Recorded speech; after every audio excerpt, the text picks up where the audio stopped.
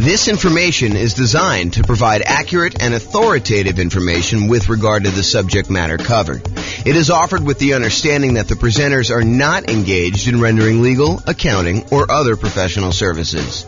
If legal advice or other expert advice is required, the services of a competent professional should be sought. Welcome to the Erie Real Estate Investing and Real Estate Financial Planning Podcast. Learn all about investing in real estate in Erie, Pennsylvania, with a combination of real estate financial planning and modeling with numbers specific to Erie, plus syndicated, more generalized recordings of live and pre-recorded real estate investing classes. Not all of them specific to Erie. Be sure to stay tuned after the podcast for a message from our sponsors. Well, good morning and welcome, everyone. I am your host, James Orr, and today we're doing another deal analysis class. So in the previous class, I believe we did a 20% down rental property, non-owner occupant purchase, where we analyzed the deal, and I walked you through basically how to enter all the inputs on the world's greatest real estate deal analysis spreadsheet. And then I walked you through how to determine whether or not this is a good enough deal for you by walking through some of the numbers, showed you some stuff about the overrides. But today we're going to do something slightly different. Today we're going to do a 5% down Nomad property where you're buying the property, you're moving into the property, you're living there for at least a year, and then you're converting it to a rental. And so there's a couple of different things that happen when we're talking about analyzing a Nomad property that are different than when we analyze just a traditional 20% down sort of purchase. The first thing you might realize is, hey, look, we're not renting the property in the first year. So how do we deal with that in the spreadsheet? Well, the way that we deal with it is we pretend that the deal analysis we're doing is for the first year, and we make a decision based on that. And we look at it as if we could rent it in the first year, even though because we're moving into the property, because by getting the owner-occupant, the lower owner-occupant interest rate, and the lower down payment owner-occupant loan, we cannot not move into the property. We cannot rent it out completely to tenants. Could we house hack and get roommates? Sure. And if you were buying like a duplex or a triplex or a fourplex, could you go and analyze this deal as if you were living in one of the units and then you were renting out the other ones? Sure. But even when we do those, a lot of times we're analyzing the deal at full capacity. When we finally move out of the duplex, triplex, or fourplex, we're going to analyze this if we have the thing completely rented to determine what the investment will look like once we move out. So, with that being said, how else is analyzing a 5% down Nomad deal different? Well, one of the things that I'd like to talk about is we analyze the deal not by putting the 5% down and the PMI and all that other stuff that we've got going on when we're buying a property. What we tend to do is we tend to analyze the deal as if we put 20% or 25% down and see if this would have been a good investment property that we would have bought otherwise. Then once we've done that, we go back in and we change the down payment, we change the PMI type stuff in there, and we look at it and say, can I handle the additional lower cash flow, or in many cases, negative cash flow by only putting 5% down and having PMI in this property? And so that's what we're going to do to start with. We're going to analyze this property as if we put 20% down, and then we're going to come back and we're going to look at it when we put 5% down and see how things change. Okay? So this is a 5% down Nomad property, and I'm in the world's greatest real estate deal analysis spreadsheet. The property is going to be a $400,000 property, and we're going to buy it for what it's worth. We're not paying a premium. We're not paying above asking price. We're not getting it at a discount. Now, I'm adding software to basically do the analysis. You'll be able to see a version of the spreadsheet for buying a Nomad property for each individual city. I'm going to publish this to the podcast, and you'll be able to go and look at your city with your city's numbers and do the analysis. Realize that the spreadsheet I'm doing is generic. I'm going to walk you through the concepts, but I will add a link in the show notes that will walk you through the actual analysis using numbers from your city in the podcast, because we've got these city podcasts that we're doing analysis for, and I have the ability to go do that. I'm just writing the software so that it displays it just like the spreadsheet on the screen. It'll be like a web version of the spreadsheet so that you can go and see that. So go ahead and look in the show notes to kind of see the numbers for your city, or follow along on the audio for now. Okay, so ARV, buying it for 400 and it is worth 400. we cannot get the seller in this case to give us any seller concession. So we're unable to get the seller to contribute any money toward our closing costs. So we have zero in there. Now, remember before I told you, even though we plan on buying this as a 5% down Nomad owner-occupant property where we're going to move into the property, live there for a year, and then convert it to a rental sometime after a year. For now, I'm going to assume that we're putting 20% down, and I'm going to run the numbers as if it's 20% down so that we can see what the property would look like had we bought this as an investment property. And really, that's just to kind of, check us to make sure that would this be a property that we would even consider buying as a rental, or how bad is it? And then when we switch over to 5% down, we could see just how much worse it is when we only put 5% down, okay? Because what tends to happen is the numbers tend to get a little bit worse when we put less down in terms of like cash flow and stuff like that, okay? So 20% down there. I'm also going to assume for a moment that we're only going to pay the 1% approximate in closing costs in order to close this. So since it's a $400,000 property, we're saying it's about $4,000 in closing costs. However, once I go and I switch this over to 5% down, or maybe even before I do that, I will show you what buying down the interest rate looks like so that you can see the impact of that. And I think that for a lot of folks, if they have the extra money, that is a viable solution to improve cash flow. Remember, we talked about the 88 strategies we have to improve cash flow. One of those strategies was to actually buy down the interest rate. And so I'll show you how those numbers impact things and how it impacts the total cumulative negative cash flow we might have, the total amount we have invested, and then our returns.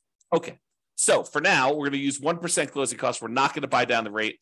When you buy a property, almost every property you buy is going to have something that needs to be fixed before it is ready to rent.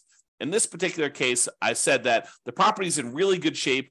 A couple really small things came up on the inspection report, and we are estimating that those are going to cost about $3,000 total for us to go and do. So we're going to put $3,000 total in rent-ready costs in the field here. Now, the spreadsheet will automatically calculate how much cumulative negative cash flow you have when you buy this property. And this field isn't really correct until we get down and we update the rents and the other numbers like the interest rate and stuff like that. But it will tell you how much cumulative negative cash flow you have. So how much negative cash flow you have in the first year, plus how much negative cash flow you have in the second year, plus how much you have in the third year, until you have no negative cash flow. And that's because the reason why it eventually goes away is usually when we're modeling this stuff, rents are going to increase slowly over time, 1, 2, 3, 4% a year, whatever you're using for your kind of rent depreciation rate. And your taxes and insurance are going to usually go up a little bit, but your mortgage payment on your property is usually fixed, such that the more time that goes by, the bigger the difference between what your income is on the property, that rent that's going up a little bit each year, and the expenses you have on your property, because a large percentage of those are fixed. That mortgage, principal, and interest part of the payment becomes fixed. And so the cash flow tends to increase on your rental property over time, such that if you had negative cash flow, eventually that negative cash flow goes away. And so we add up the cumulative negative cash flow you'd have on this property until your cash flow becomes positive, and at which point you don't need to worry about it anymore. But what we do is we use that number as part of what you really should set aside when you invest in the property, and you determine how much you need to set aside in order to make that investment prudently. So not only do you need your down payment, not only do you need your closing costs, not only do you need reserves on your property, but in addition to that, in order to make your investment conservative and prudent to make it, then you should also set aside the cumulative negative cash flow that you have on the property. That way you have it. And when you have the negative cash flow with each month or each year, you could just pull from that account knowing that you decided to have negative cash flow instead of putting more down. Because you could have put more down and got rid of this, right? If we had put 25% down, well, we still have $3,000 negative cash flow instead of the $10,000. If we put 30% down, you'd have $222. If you put 31% down, you wouldn't have had any negative cash flow at all. So what we're saying is, look, if we had put 20% down, I think we had $10,000 negative cash flow, or we could put down a lot more. So the difference would be we could put down $80,000 as a 20% down payment, or we could put down $124,000, $44,000 more, and not have the negative cash flow. So the question for you then becomes, and this is sort of like a question to think about for yourself, do you want to put $10,236 aside as the cumulative negative cash flow that you know you're going to need to pay on this property until the cash flow is likely to go positive. It's possible your rents don't go up as fast. It's possible your expenses go up a little bit faster with inflation or something like that. But this is a good estimate of how much negative cash flow you're likely to have in this property. Could you put the $10,236 aside, or would you rather put $44,000 more down? $10,000, $44,000. Which would you rather do? And that's the question, right? Because the negative cash flow is really a deferred down payment. If you had put more down, you wouldn't have it. But in this case, we're choosing to put less down, and we're choosing to accept this negative cash flow.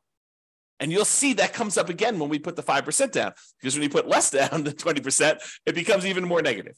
Okay. For now, though, I'm going to just kind of keep this here because it's actually technically not this negative. You'll see here in a second. Then this shows you like the total amount you have invested, the closing costs plus the down payment plus this cumulative negative cash flow plus the rent ready costs in order to purchase this property. It shows you that you'll need to have about $97,000 or so to do that. Calculates that you're doing a $320,000 loan, buying a $400,000 property, and we're using the 20% down for now. Interest rates right now for about 20% down are somewhere in the 7% range. You can go call your lender and get that rate. We have a whole class on how to do that. And then the term, we're doing a 30-year loan, 360 months. For now, because we're putting 20% down, we don't have any PMI. So I'm going to put 0 for PMI. When we put 5% down, I will change this and I'll put in a number for private mortgage insurance. Remember, private mortgage insurance is insurance that you pay to protect the lender in case you default because you put less than 20% down. If you had put 20% down, they wouldn't ask you for it. Okay. But because we're putting less than 20% down, you've got that. And then PMI would drop off when the loan to value became 80%. Now, monthly rents. So the monthly rent of this property is $2,850. So we put that in there. Now you can see that because it's $2,850, the cash flow on the property is slightly positive, and we no longer have any cumulative negative cash flow. So, I'll go through these other expenses, but the question I'm going to ask you is, look, this is a property that if you had put 20% down, it has the tiniest bit of cash flow. And in some markets, that's what we're looking at. That's the reality of our current marketplace, where in some markets where you put 20% down to buy an investment property and you're lucky to be break even at this point, right? That's what happens when prices go up a lot, interest rates go up a lot, and rents go up, but not quite as much as the property prices and the rents and the rents have gone up.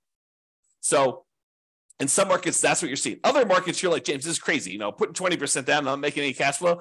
You're talking, you're crazy talk there. I'm always making cash flow, even in my market, even in our current conditions. Yeah, some markets you totally can do that. In other markets, you're going to be way negative, even with this, right? Even putting 20% down.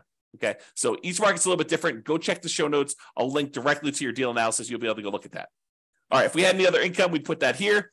The vacancy rate, we're starting 60 to 90 days before the current tenant moves out of the property. And so our vacancy rate is going to be about 3%. So we're going to test the market. We're going to start a little bit high on rent, and we're going to bring rent down very aggressively until we're able to fill the property before the lease on the previous tenant expires. We're going to have everything lined up, ready to go. So the vacancy rate is really those unusual situations where you have an eviction or something like that going on. Property taxes, in this case, it's 0.56%. So we've got that calculated there. Property insurance, about $1,400 a year. And I have a property about this value, so those are about right. $350 for HOA per year. And then the tenant's paying all the utilities, so you're not paying any of those. And there's no other expenses. You're not paying for snow removal or mowing the lawn or anything like that. This is just a straight up single family home where the tenant is paying for all the expenses to do that. I've said 10% of the gross rent set aside for maintenance on the property. I'm assuming that you're including the CapEx in the maintenance. And so we set aside $0 extra for CapEx. This is probably not reality. You probably should be setting aside additional money for CapEx in your property. And so you probably should use the CapEx spreadsheet that we have to estimate what your capital expenses are going to be based on the property and when you bought it and how old everything else is. That's what that advanced CapEx spreadsheet does for you. And I've assumed that you're self-managing the property. If you had a property manager here, it'd be negative, significantly negative. In this case, I'm assuming that you're managing it yourself. Then we estimate the percentage of the purchase price that is the land value, so that we can then calculate what percentage, what value of the property is your building value. That way we could use the property type, which is residential in this case, to determine what your cash flow from depreciation is, your tax benefits from owning this property, your depreciation benefits, so we can calculate a cash flow from that using your effective income tax rate. Okay. And so we have all that in there. Now that we've got all the numbers in there for a 20% down payment, we're looking at this and we're saying, look, if I were going to go buy an investment property, if I had 20% down and I wanted to go do this, would I buy this one as a rental? Now, there's all these trade-offs you're making when you're doing Nomad, right? Sometimes we could find an amazing deal, but it's not one that we would be willing to move into and live there for a year or more. So you could go find a property in like a rougher neighborhood or a better cash flowing neighborhood, a neighborhood that is not one that you would be willing to move in with you and your family for a year or more, and you could get improved numbers. But because we're doing Nomad, and maybe this isn't as nice of a property as you would like to ideally live in with your family, but it's sort of a compromise between the really nice properties that you would love to live in with your family versus the probably rougher neighborhood, rougher property that you would buy as an investment property. And because we're trying to merge these strategies of you're living in a property for a year and then you're converting it to a rental, we're sort of meeting in the middle. We don't want to go buy a property that would not make a good rental just because it's a Nomad property, nor do we want to go buy a property that's so rough that we're afraid to live in the property. You don't want to do that. You probably don't want to rent that to someone either. But the idea is you want to kind of like hybrid these. And so a lot of times we're looking at this property and we're making compromises. So we're just looking at this and we're saying, look, would I go buy this property? Well, it's got $21 a month in cash flow. It's about break even. We got about $206 a month in cash flow from depreciation. Those are the tax benefits of owning the property that look like cash flow. We get those in the form of either end of year tax return rebate, or we can adjust our exemptions on our actual paycheck, pay less in taxes with each paycheck that we make, and actually receive money back so that we could use that to cover some negative cash flow with money that we don't have to pay in on taxes from the paycheck from our regular job. Okay, so you can go and look at that. The total amount of true cash flow, which is really just the sum of this monthly cash flow and the cash flow from depreciation, is $227 a month. Okay, then we walk through, we can see all the returns for whether you're doing the return in dollars from each of the four areas, from appreciation, from cash flow, from debt pay down, from cash flow from depreciation, the tax benefits, in other words, and it sums all these up and tells you you're making about $18,000 a year. The total return on investment is about 20.66% if we ignore reserves. So this is like, remember I talked to you in the last class, this is the number that most people, and I'm using this in quotes, they lie about. They tell people that this is their return, but in reality, it's not their return. We really do need to take into account that we had to set aside reserves in order to make this investment. So the reserves need to count in both the amount of money we're making, because you make a little bit of money on your reserves if you set it aside and you're investing it, and also the reserves need to go in the denominator when we calculate your return on investment. So the RID plus R6 is the return in dollars quadrant plus 6 months of reserves, R6. Okay, so that tells you how much you'd be making in total dollars if you had 6 months of if you set aside 6 months of reserves. This one tells you return in dollars quadrant plus R12, which is 12 months of reserves you set aside. And you can see with the 6 months of reserves, you're making about $18,304. So a little bit of that money is coming from the return on reserves. And then if you put aside 12 months of reserves, it's $20,608. So you could see the total amount increase a little bit more to account for the return you're earning on the reserves. Now, when we look at the dollar amounts, either the $17,974, the $18,304, the $20,608, the returns we're getting with no reserves, 6 months reserves, and 12 months reserves, and we divide by how much we had to invest in order to, buy this property, you can now see the total return on investment when you don't have reserves, when you have 6 months reserves, and when you have 12 months reserves. So when you don't have any reserves, it's 20.66. When you have 6 months of reserves, it's 17.69. And if you have 12 months of reserves, it's 17.18. And you can get a feel for the overall returns you're seeing when you're doing this. So you're looking at this property and you're saying to yourself, okay, would I buy this if I had 20% down? And you've analyzed all the deals in your marketplace and the ones that you would also be willing to move into, which is sort of the criteria for doing Nomad. You're like, yes, this is the best deal that I can find in my marketplace right now with the current market conditions and the current interest rate. And so this is the best that you found. That's the sort of criteria that we have, and it's available. I think I might pursue this. Okay. Now that you've decided that this looks like a good enough deal, it's the best one you've seen, it's the one you're really going to pursue. Now we go and we look at, putting 5% down, and we determine, are we willing to stomach this extra negative cash flow? Are we willing to deal with this? Okay, so now we're going to go through, we're going to make some adjustments. Price is the same, purchase price is the same, still not getting any seller concessions from the seller. However, we're not putting 20% down anymore, we're putting 5% down, okay? So that changes it. Before we were at $80,000 in down payment, now we're only having to come up with $20,000 in down payment. Still have 1% in closing costs, about $4,000. Still have that $3,000 in rent-ready costs because we're trying to do the get the property ready to rent, has some repairs it needs to get done.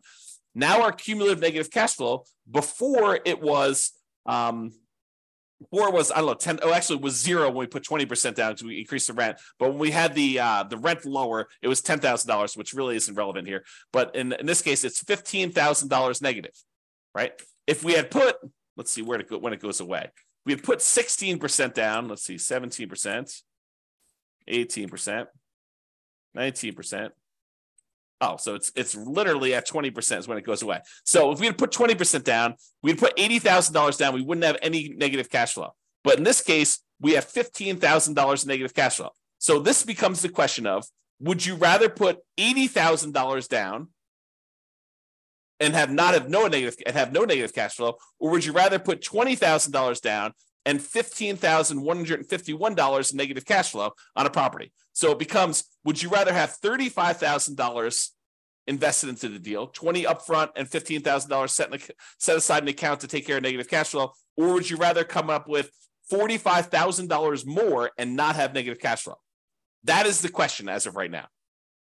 And so that's part of the decision. Now, cash flow is ugly. In the first year, it looks like negative $378 per month. That's ugly. And even when we take into account the cash flow from depreciation, we're still negative $172 per month. So it's still like we need to deal with that. Now, that's only in the first year. In the second year, you go look at overrides. So you look at this cumulative negative cash flow here. Everything is overridable. That's a word. And so let's look at cumulative negative cash flow. So in the first year, it's about $4,500 in negative cash flow. In the next year, it's about $3,700. In the year after that, it's about $3,000. Then about $2,100 and change. Then about $1,300. Then about $430. By the time you get to year 7, there's no negative cash flow. And this sums up to be $15,151 total. Okay. And so we can go look at that as to how negative cash flow is going to be. And that's just rents going up a little bit, 3% per year. Might rents not go up 3% per year? Absolutely. But we're modeling it like that. And I think this is reasonable. It's a reasonable assumption and much more conservative than not setting aside this number to have cumulative negative cash flow. Okay. So that's why we're doing it this way. So before, when we had 20% down, our total amount that we invested in the deal was $87,000. Now that we're putting 5% down, the total amount we have invested is $42,000, which includes setting aside that money for negative cash flow. So it's less than half, okay, by putting the 5% down, if you think about it that way. All right. So the mortgage amount now, because we're putting 5% down, is $380. Now the mortgage interest rate is not 7% anymore. We're doing owner occupant, and it's probably in that 6.75 to 6.875 range for doing the owner occupant rate now with that. And we've got PMI. And PMI right now, 0.38, 0.038. There we go. So you call up your lender and you'd find out from them how much private mortgage insurance is going to be. Or we just did a class yesterday on all the factors that go into calculating what PMI is. And then we're going to do a class, I think next week or the week after that, on how to actually calculate it using a rate sheet from a private mortgage insurance company. But I went and I looked it up before class today. It's 0.38 for someone with really good credit, doing a 5% down loan, solo. So 0.38% is what we use for that. So it's about $120 a month in negative cash flow on this thing. So now our negative cash flow is a little bit higher than it was before because we changed the interest rate and now we have this PMI. And PMI is a factor in calculating the thing. So these numbers are now, I think before it's like $15,000. Now it's like $18,636. Or if you look over here, negative $467 a month or negative $261 if we take into account the depreciation, cash flow from depreciation. Okay. So we looked at these numbers and we saw all of these things here. Now realize there are several ways to pay PMI, right? We chose in this particular case to pay PMI monthly. We could have said to the lender, hey, Mr. Lender, Mrs. Lender, instead of you actually giving me a monthly rate, why don't you raise the interest rate on the overall mortgage? Give me a credit that you would then use in order to pay the PMI upfront, because you could pay it upfront as one big lump sum as well. Okay. And they may choose to do that. And they say, okay, well, if you do it that way, interest rates are going to be, 7.125, and you won't have this 0.38 at all. It'll be zero. And then you go look at that and you're like, well, that's worse. And this interest rate lasts forever. The PMI only lasts until I get to 80% loan to value, and then it drops off. So actually, I'm not going to do that. I'm going to go back to the way we had it before, 6.875 and 0.38. Or you could go to them and say, hey, can I pay PMI in one upfront lump sum and get rid of this, have it go to zero, and you come up here in closing costs, and let's say it's, let's say it's, another 1.5%. So 2.5% total in closing costs, and then you can get rid of that. And then your cumulative negative cash flow is only 12,860 for the entire time.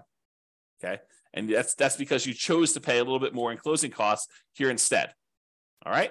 So you have to go evaluate which of these three you want to do. Pay upfront in one lump sum, pay monthly, or have the lender raise the interest rate, and you could actually take it in the interest rate, so it'll impact your cash flow, but it won't actually come out as a separate PMI payment. We have an entire class we're planning on doing on that, but for now, I'm going to go back and do 0.038. There we go. Okay. Now, when you go look at this, you're like, hey, look, my cash flow is more negative. My total true cash flow is negative too, negative 261. But a lot of these other numbers, they stayed the same. And when we look at return on investment, they actually improved.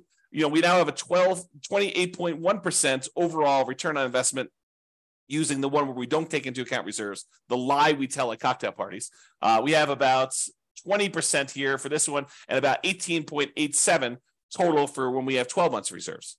So your return on investment actually went up because you put less down, 5% down, and you have less invested in the deal. And a lot of these other returns, like your appreciation return is the same, and your depreciation return in dollars is the same. Your cash flow, your debt pay down return actually gone up a little bit because you're paying down more of the loan. The interest rate's a little bit lower, and your cash flow is much more negative.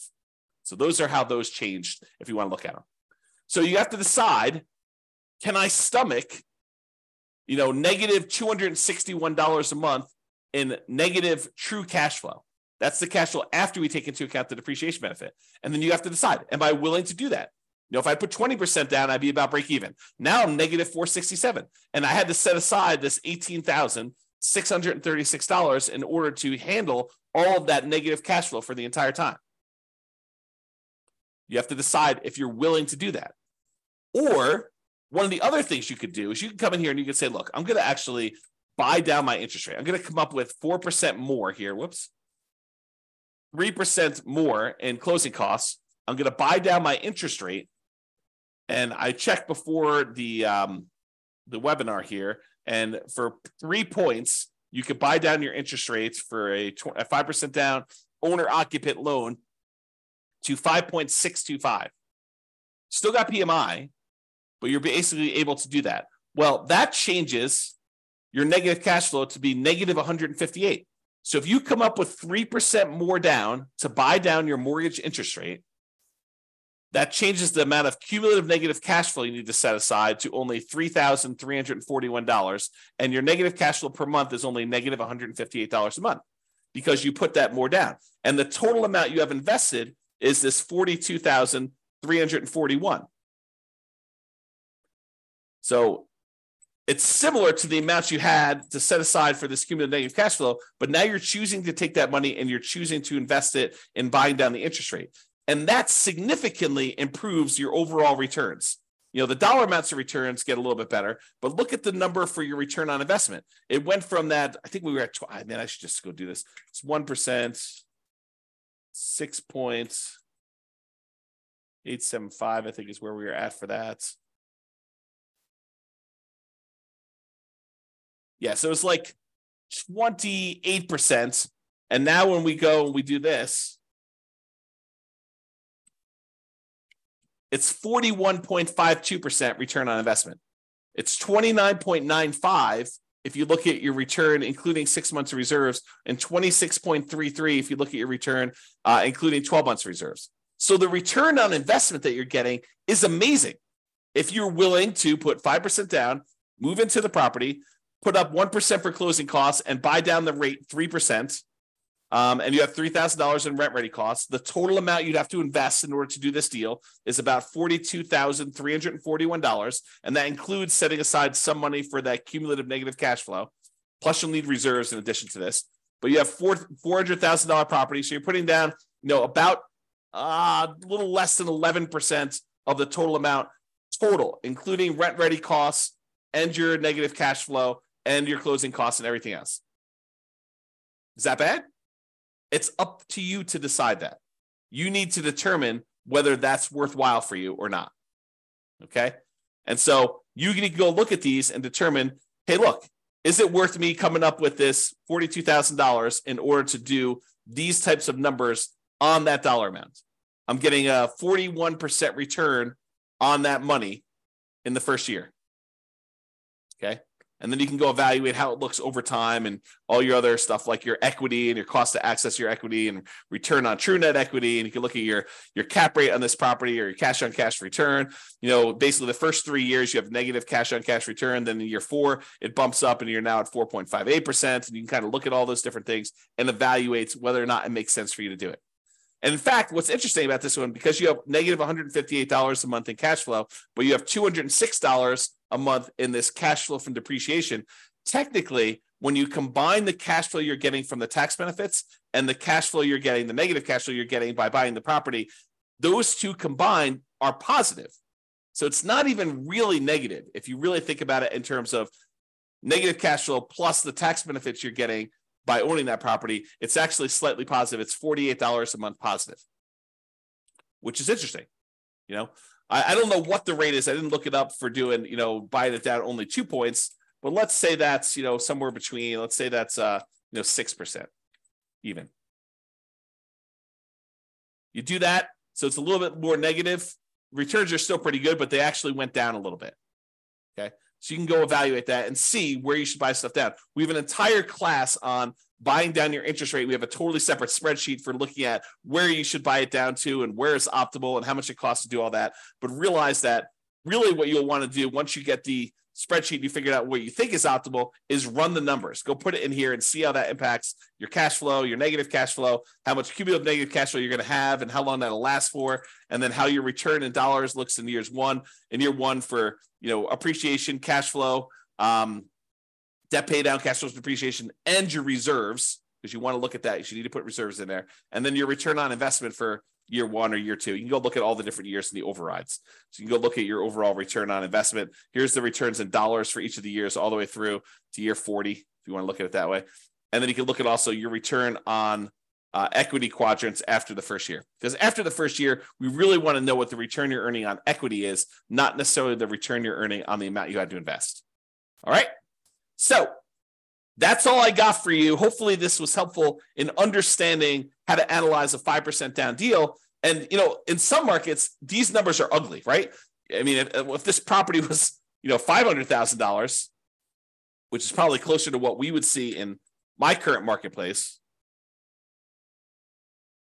these are much uglier. Yeah, I mean, you're at like almost negative $900 a month, negative $639 after taking into account the cash flow from depreciation. But, you still got, decent returns here. This is probably, what is this return? Let me look over here. It's the return from equity is 28.73. So I don't know. Those numbers still look pretty good when you kind of look at it that way, but it's really ugly. You need to have this negative cash flow side. And look at this. I mean, basically, you're buying a $500,000 property. You're going to put it when you figure out like the total amount you did, you almost have to put aside 20% of the property with all the negative cash flow you've got. So you're putting down, almost like a 20% down payment to do it. That's pretty ugly. If you had put 20% down, go back to 1% closing costs, go back up to 7% for the loan amount, yeah, you're almost coming in $139,000 because you have $31,000 even with 20% down to get negative cash flow. So it can get really ugly in other markets when you're trying to do this. You may have to go put, whatever it is, 31% down or 32% down in order to get to the point where you don't have negative cash flow. Yeah, a lot. Yeah, it's probably 38 or 39. Yep. So a lot of negative cash flow, and that takes a lot to overcome. A lot of deferred down payment from not putting enough down. All right, so that's all I got for you. Hopefully you enjoyed this deal analysis and seeing how it changes when you're analyzing just a regular 20% down deal to now when we're doing 5% down deals. We will continue in this series of analyzing different types of deals. I think I want to do, I don't know if we're going to do free and clear next, buying a property where you're buying it all cash and show you how that looks, or buying a property that's new construction and how some of those things are different. I'm not sure which one I'm going to do next, but I plan to do a whole series of these and cover a wide range of situations so that you can see how we might analyze these different deals. That's all I got for you. Hope everyone has a great day. Bye-bye for now. With home prices up, mortgage interest rates up, and rents up, but not quite enough to counteract the higher prices and interest rates. Cash flow on rental properties in Erie is harder than ever. Book a call with the Real Estate Financial Planner to apply our proprietary 88 strategies to improve cash flow on your rentals. See the show notes for a link to schedule your call and improve your cash flow today. If you're a real estate agent, lender, or professional in Erie that wants to help our real estate investor listeners, consider reaching out to learn about collaboration opportunities with this podcast. We'd love to add more value to our listeners by having you assist our investors buy, sell, and finance their real estate investments.